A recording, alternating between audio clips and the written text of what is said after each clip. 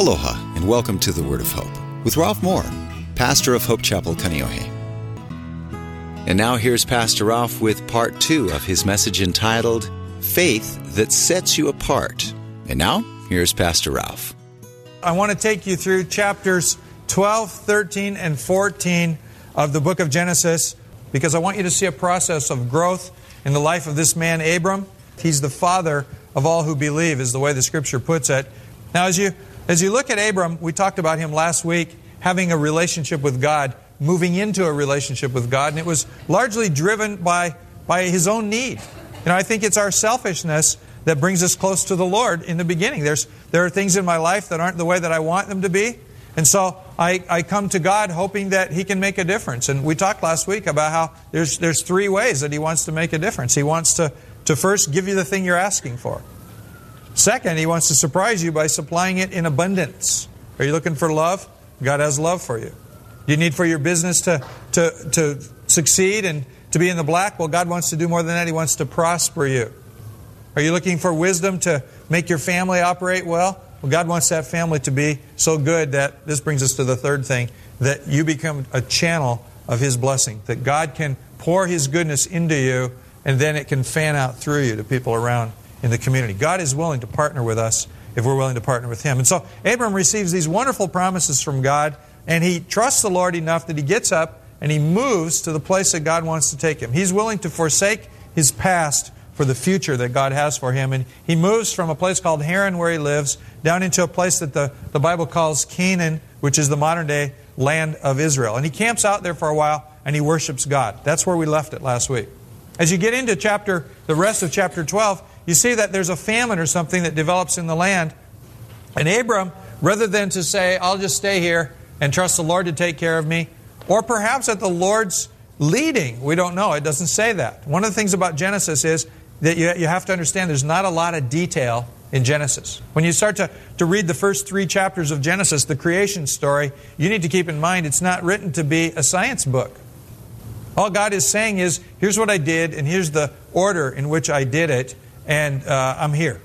So when we get caught up in some of these arguments, we're trying to make an argument without a lot of evidence. And so as you get here, for some reason, Abram, he goes to Canaan where he's supposed to go, and then we don't know why, he just leaves Canaan, and he goes off into Egypt. Now he gets down to Egypt, and he's confused and he's frightened because the Egyptian king has a harem. He has lots of wives. And Abram's wife is a looker, and Abram is afraid that the king is going to take his wife away from him. In fact, what he's really afraid of is that the guy will kill him in order to take his wife away and kind of put some sort of a, it's easier to do murder than adultery. I'll kill you so your wife is free for me to marry her. That's the thinking that Abram has. Now, as you read through Genesis, one of the things that always confuses me, and I never have found an answer to this, is the ages. If you read chapter 11 of Genesis, you see some people are like 200 years old. And I question sometimes, does that mean that maybe they marked the calendar with the summer and the winter equinox or something? I don't know. All I know is the Bible says his wife is 65 years old, and he's scared that some guy's going to bump him off to get his wife because she's so good looking. Anyway, you just figure that one out on your own. He gets down there and he tells her to lie. You lie and say you're my sister, so he won't know that we're married, so that he won't want to take my life. And you can go join the harem, babe. A lot of security in this marriage. Now, as you read the whole story, one of the things that you see is that in early civilization, in every culture, what we would call incest, they called normal. They hadn't yet understood what happens when you marry your cousin or you marry your sister. And Sarai was a half-sister to Abram. And so, in a sense, she's telling the truth. She is his sister, but she is his wife. And so, what he does is he kind of slides around, and he takes things into his own hands, doesn't trust God, and he finds himself to be a person without much integrity. He's willing to tell a lie or cover up a truth, however you look at it, to save his skin. Now, this is not a man who's showing a lot of the attributes of faith and faithfulness. Yet the Bible says, here's Abram, the father of the faithful. Now, what I think is that God took time to make sure that this all got written down, so we who start well and then fall on our nose would know that there's hope for us. That make sense? Virtually everyone in this room that's had an experience with God has found that that experience with God begins to transform the inside of you, but it's a process. It doesn't just happen like that. And some of us are laying there rolling around in the mud right now and feeling really sorry about the way that we are and feeling miserable like we've let God down somehow and that He must just about want to be done with us. And what you see in the life of Abraham is a story of hope, that God works you through the process and He strengthens you and He betters you. And what's important to you and I is not that we get it all right. It's that we stay in the process and we stay teamed up with God and we allow His grace to continue to work in our life. And so you see Abraham, and he gets kicked out of Egypt. The king figures out, and the Bible doesn't say how, he figures out, you lied to me, and he kicks him out of the country under the escort of armed guards. And so Abram is coming back to the land of Canaan, and he's slithering back. You know, he's like a snake on its belly. Things didn't go really well for him. And then the Bible doesn't say what happens next.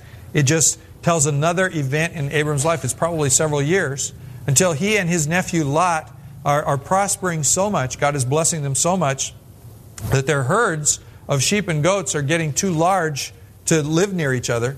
And the shepherds that work for them are fighting with each other over the grass line and the water. And so these two guys decide to part company. We'll split up, and God can bless us apart from each other more than He can together. And so Abram tells Lot, you look around you at all the land that's here, and you pick whatever suits you best. And Lot says, I want that part. And it's the lush, green, well-watered part, and he leaves Abram the rest of it. And what you see at the end of that chapter, chapter 13, is God comes to Abram and basically says, you've done a good thing. Don't worry, Abram. I'm with you. And eventually, all this becomes yours. It'll belong to your descendants. Don't you sweat it. You and I are going to be together, and I'm going to prosper you. You know, when you read that, you go, why did God appear at this time? It's got to be that Abram did a noble thing and then was beginning to have second thoughts. He did something that's really good. He put his nephew first, and then he starts to think, oh my gosh, I shouldn't have done that. And I think that happens to us in our growth in faith. We know the thing the Lord wants us to do. He begins to change us. He puts different values in our heart. And so we start to operate according to those values. And then sometimes we go, oops, maybe I jeopardize myself here. I'm going to be in trouble because I tried to do something that's really good. Does this make sense? And so here's Abraham. He's beginning to venture into the place where faith intersects with ethics. And he makes a right decision. It's a costly decision, but his faith hasn't grown so much that he feels real strong in that. He's at a place where he's feeling very vulnerable. And the Lord says, no, hang in there, buddy. I'm on your side. We're going to go through this thing together. Am I making sense with this? Well, let's go ahead and look at the next event in his life, which is a war. Let me tell you something. I forgot to put this in there. The Jordan River Valley and the place in it where Lot decides to settle is called Sodom. And you've heard about Sodom and Gomorrah. And the Bible actually says in chapter 13 that the people there are more wicked than the people anywhere on the earth. We get our word sodomy from the place called Sodom. And so you start to get some ideas what was going on. This is a very, very ugly culture. And suddenly the people in Sodom come under attack. There's a war. A king attacks them. And he kidnaps all the people who live in Sodom, including Lot. He takes all their personal possessions away, all the wealth of the place. It has nothing to do with Abraham, but it touches Abram because it now has touched his relatives, and he finds himself enmeshed in somebody else's conflict, and he comes under attack. And so I want you to read chapter 14. We're going to look at verse 1, and then we'll slip over to verse 11 real quick. Chapter 14, verse 1 says, about this time war broke out in the region. Now, what apparently was happening, you could read it in the next few verses, we're going to skip them, is that Chedorlaomer was the boss. He ran all of these 9 kingdoms to the extent that he extracted taxes from the other 8 of them. Now, these weren't large kingdoms, but they all had their little armies, and this one guy has been basically extracting income from the rest of them, and 4 or 5 of these kings had decided, we're not paying you anymore. And so Chedorlaomer and his buddies come up and wage war against these guys, and they haul off everybody as captive as a result. Verse 11, it says, the victorious invaders then plundered Sodom and Gomorrah, and they began their long journey home, taking all the wealth and the food with them. And when it says wealth, you might draw a little line down to the bottom of verse 16 because it mentions all the women and the other captives. It just says wealth and food. In those times, people were considered wealth because they were going to be hauled off as slaves. Families would be separated, never to see each other again in their lives. Women would be raped and plundered. This is a very, very ugly scenario. And so it says, they plundered Sodom and Gomorrah, began their long journey home, taking all the wealth, all the food with them. They also captured Lot, Abram's nephew, who lived in Sodom, and they took everything he owned. One of the men who escaped came and told Abram the Hebrew, who was camped at the oak grove belonging to Mamre, the Amorite. Mamre and his relatives, Eshcol and Anar, were Abram's allies. Now, it's the story of Lot and Sodom and Gomorrah and all of that, but when the messenger comes to Abram, it becomes the story of Abram as well because he feels responsibility toward his nephew Lot. And so, as much as Lot is under attack physically, Abram now is under attack, can I say it, spiritually? He has a conflict within him. What do? Do I go out and trust the Lord to knock these guys off and release Lot? Do I just let it happen? Where am I in the midst of this conflict? And I think you and I face those kind of deals a lot of the time. There's something that happens, we didn't do it, we didn't start it, we're not responsible for it, but it vastly affects our lives and it hurts us. And so Abram comes under attack. Now you're seeing progress in Abram's life. He started out from this man who God has said good things to, and he's begun to obey, to the weasel that did the thing that he did in Egypt, to the sort of shaky person who's trying to make right decisions as he divvies up land with Lot. And now he stands up strong and true and says, I'm going to trust the Lord. And he goes out to war against all of these kings. Now think about it. There's 4 kings who've conquered 5, so they're pretty tough guys. But they have the ability now to take all the slaves and all the people that they have control over and put a weapon in their hand and force them to fight against Abram. And Abram and his 318 men go up against these guys and they win. They surprise them in the middle of the night and they win. You get the feeling God's on their side. Look at verse 14. It talks about winning a victory. When Abram learned that Lot had been captured, he called together the men born into his household, 318 of them in all. These were the servant families. Now, this is a pretty big household. Abram is a pretty successful small businessman. He's got 318 men, plus all the other women and children. Plus, there's got to be other men because who took care of the flock while he went off to war with the 318? This is a fairly large operation here. And he chased after Chedorlaomer's army until he caught up with them in Dan. And then he divided his men and he attacked during the night, while the other guys are probably all laying around drunk, from several different directions. Chedorlaomer's army fled, so there wasn't a lot of fighting. They ran away. But Abram chased them to Hobah, north of Damascus. Abram and his allies recovered everything, the goods that had been taken, Abram's nephew Lot with his possession, and all the women and all the other captives. And so now Abram's the victor. He's in control, and he's a hero. He wins a victory in God's name. Again, here's a man growing in his faith. The process is working out. God's victory is happening in his life like it'll happen in your life. You know, we always will have some kind of struggle going on, but we can expect the Lord to give us victory in those struggles. But now he's faced with what I would say is a time of temptation. Look at the next few verses. Verse 17 says, as Abram returned from his victory over Chedorlaomer and his allies, the king of Sodom came out to meet him in the valley of Shaveh, that is the king's valley. Now, here's the king over the place that the Bible says is the most wicked place in all of the earth. So that's who he's doing business with. At the same time, verse 18 says, then Melchizedek, the king of Salem, and the priest of God Most High, brought him bread and wine. Melchizedek blessed Abram with this blessing, and it says the things that he said to Abram. And blessed be Abram by God Most High, creator of heaven and earth, and blessed be God Most High, who's helped you conquer your enemies. God's blessing is on your life, and bless God because He's helped you with your life. And it says, then Abram gave Melchizedek a tenth of all of the goods that he had recovered. It says that the king of Sodom told Abram, give back my people who were captured, but you may keep for yourself all the goods that you have recovered. And so here is the king of wickedness, the king of Sodom, telling Abram, you can have all the stuff, just give me back the people. Now again, think it through. The king of Sodom is really going to really be the master of these people at this point, because they come back impoverished, and he's in control. He's in total control. And this is like temptation coming right out of the pit of hell. And here's Abram. He replied, I have solemnly promised the Lord God Most High, Creator of heaven and earth, that I will not take so much as a single thread or a sandal thong, a shoelace, from you. Otherwise you might say, I'm the one who made Abram rich. All I will accept is what these young men of mine have already eaten, but give a share of the goods to my allies. And he goes on and names them. These guys don't get it with God, so you can give them something. But I'm not taking anything from you, and I'm not taking anything that doesn't belong to me. And I don't want anybody to be able to say that they made me a rich person. I want it to be said that God made me a rich person.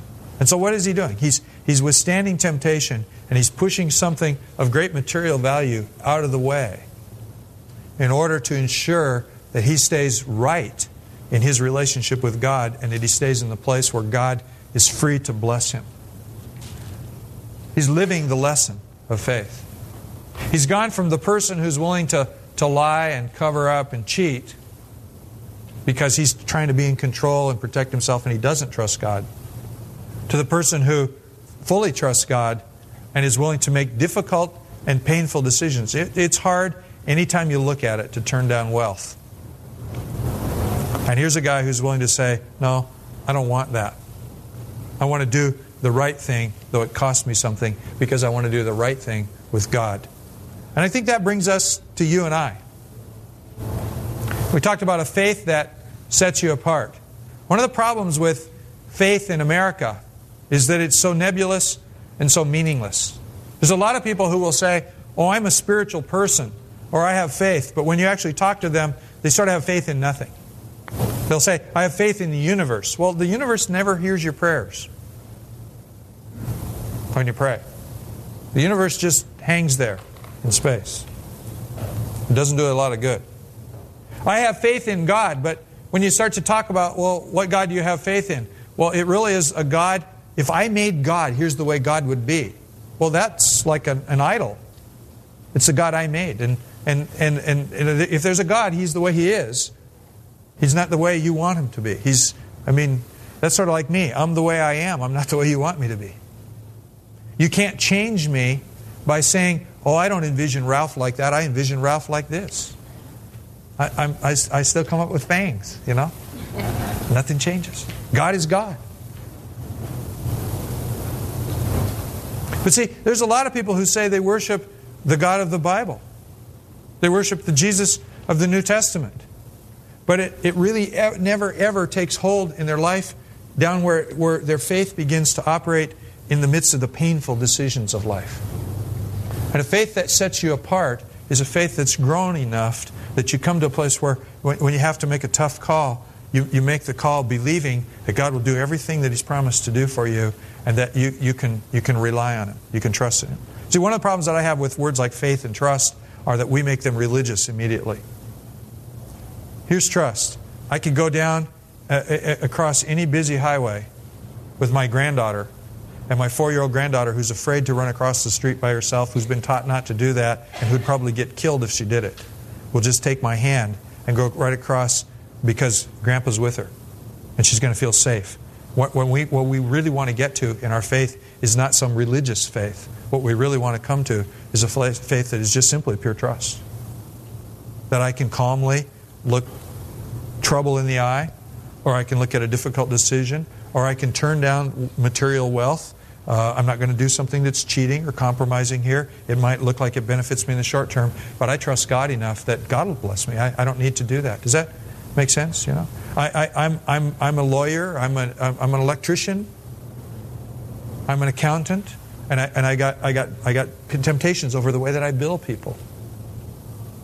Now I'm going to do the right thing. I'm filling out my income taxes. I'm going to do the right thing. I'm building something and there's an oversupply of materials and it's seriously in my favor and I'm going to choose to do the right thing here rather than the thing that would benefit me in the short run, but it would do something, it would begin to be corrosive in terms of who I am and what God's trying to get me to be. And I've come to a place where I have a faith that sets me apart. I have a confidence in God that's strong enough that I'll say, no, I'm doing the right thing. And who cares about the consequences? Because God cares about the consequences. I'll do what's proper and let God worry about the rest of it. Does this make sense to you? Now, here's the issue. All of us are at different places in our faith walk. Some of us are in that place where Abram was that we talked about a week ago. We've just found God and we're going, oh, hallelujah, everything is wonderful. Others of us are at the place where we found the Lord, we're starting to walk, and we found out that it's a little slippery. We've fallen in our face, and we're maybe just feeling terrible about it, and we need to just get up and move forward. Others of us have come to a place where we're starting to make some of the tough calls, but we're scared out of our mind. Is God really going to come through or not? I saw a guy like that this week. There's a man that I talked to, and his girlfriend broke up with him. And this is a guy that in his past has been a violent man. In fact, he was in prison because of that. He came out of prison, found the Lord in prison, came out, got into one of our Bible studies, learning to die to yourself and let your mind be transformed by what Jesus did on the cross. And it's shaping his whole life. And so the girl breaks up with him, and he's angry. And he goes, I wanted to do hateful things to her, to her family. I mean, it's scary. This week, this happened. And he goes, but I've decided to allow God to transform my mind by the Scriptures. And so I got in, I started reading my Bible, and he says that the Lord spoke to me, and I realized that I've handled life wrong all my life. And so I decided to let that go. I'm not going to be that way. And I decided just to be kind and not to express my hurt in any way at all. And he was ripped when he's telling me this. I mean, he's happy because he knows he's on the right track. At the same time, it's like everything I've always trusted in. Say, I trusted in violence. I trusted in being able to bully people. And that, though that's wrong, whatever it was you used to trust in is what you trusted in, and it gave you security. And all that security is taken away from him. And so he's kind of on shaky ground here. I'm trusting the Lord. And the cool thing is I saw the two of them in church together on Friday night. Now, I don't know if they're back together as boyfriend, girlfriend, or if they're just talking. But the point is that whatever evil was in his heart, God has taken it away because he's maturing. He's growing in faith. And the issue is that we are in the process of growing and maturing in our faith. Does this make sense? Faith that begins to make a difference in how we handle our life. You may be a person today who, as I'm talking about this, you're faced with some real temptation to do something that you know would be stealing, would be dishonest, and in the short little while, it would benefit you greatly. But you know that it would do something to the insides of you that God doesn't want done, neither do you. And yet to have to say no to something, it's like, well, here's my one opportunity. The issue is to grow like Abraham. I want it to be the Lord. I don't want it if it's not the Lord. I want God's grace in my life. I want His blessing in my life, and I want to stand in the place where blessing flows. A faith that really does set you apart. That's where we're trying to get to. The issue is stay in the process. Wherever you are in the process, stay in the process and let God complete the work He's trying to do in you. Let's pray together. Lord, we come to you today and acknowledge you as the object of our faith. Lord, our faith is not just some ill-defined sense of spirituality. It's confidence in a person who loves us and who cares for us and who sent His Son Jesus to show us the extreme nature of that care and that love. And God, the issue in our heart today is to be able to entrust ourselves to you like a little girl entrusting herself to her granddad to cross a busy street. Lord, that we would put ourselves in your hands and your safekeeping, and we would make right decisions because of that trust. Lord, we don't want to find ourselves as a bunch of legalistic people who are always worrying about the rules. We want to find ourselves as a bunch of people who are trusting in a Father who loves us, and that what motivates us is that trust and your kindness in our lives. And it makes it easy for us to make right choices and to see what's correct from what's not correct. Lord, let your blessings flow in our hearts and lives this week. Father, as we leave this place, we want to be a force. We want to be a spiritual force invading our community with your love and your grace and your peace in the decisions we make, in the things that we say, in the way that we reach out and love other people. God, help get things really straight in our life so that we can be a blessing to the people around us. Let your grace flow through us in Jesus' name. You've been listening to The Word of Hope with Ralph Moore, pastor of Hope Chapel, Kaneohe.